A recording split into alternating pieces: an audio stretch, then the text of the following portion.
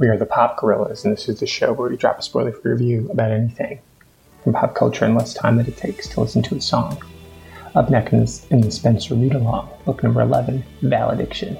And this one is kind of a mess, in that Spenser doesn't know what the fuck he's doing.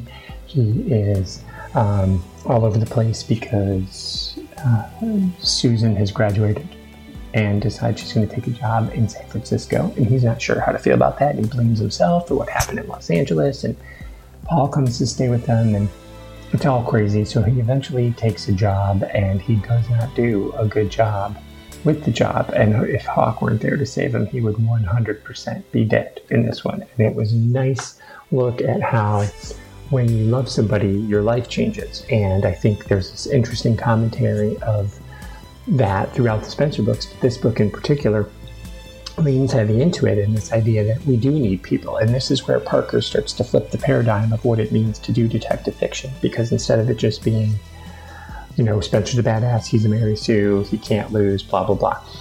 No, he loses, and in this one he almost loses everything, and it's because of his love. And so it's also a commentary on the whole superhero thing is, you can't be close to me because you'll die, and that kind of thing. It's like, yeah, sometimes having people close to you can hurt you, but is your life worth living without it? So it's an interesting look at humanity, and detective fiction and superhero fiction, because let's face it, detective stories are superhero stories, just told slightly differently. So Valediction, book 11.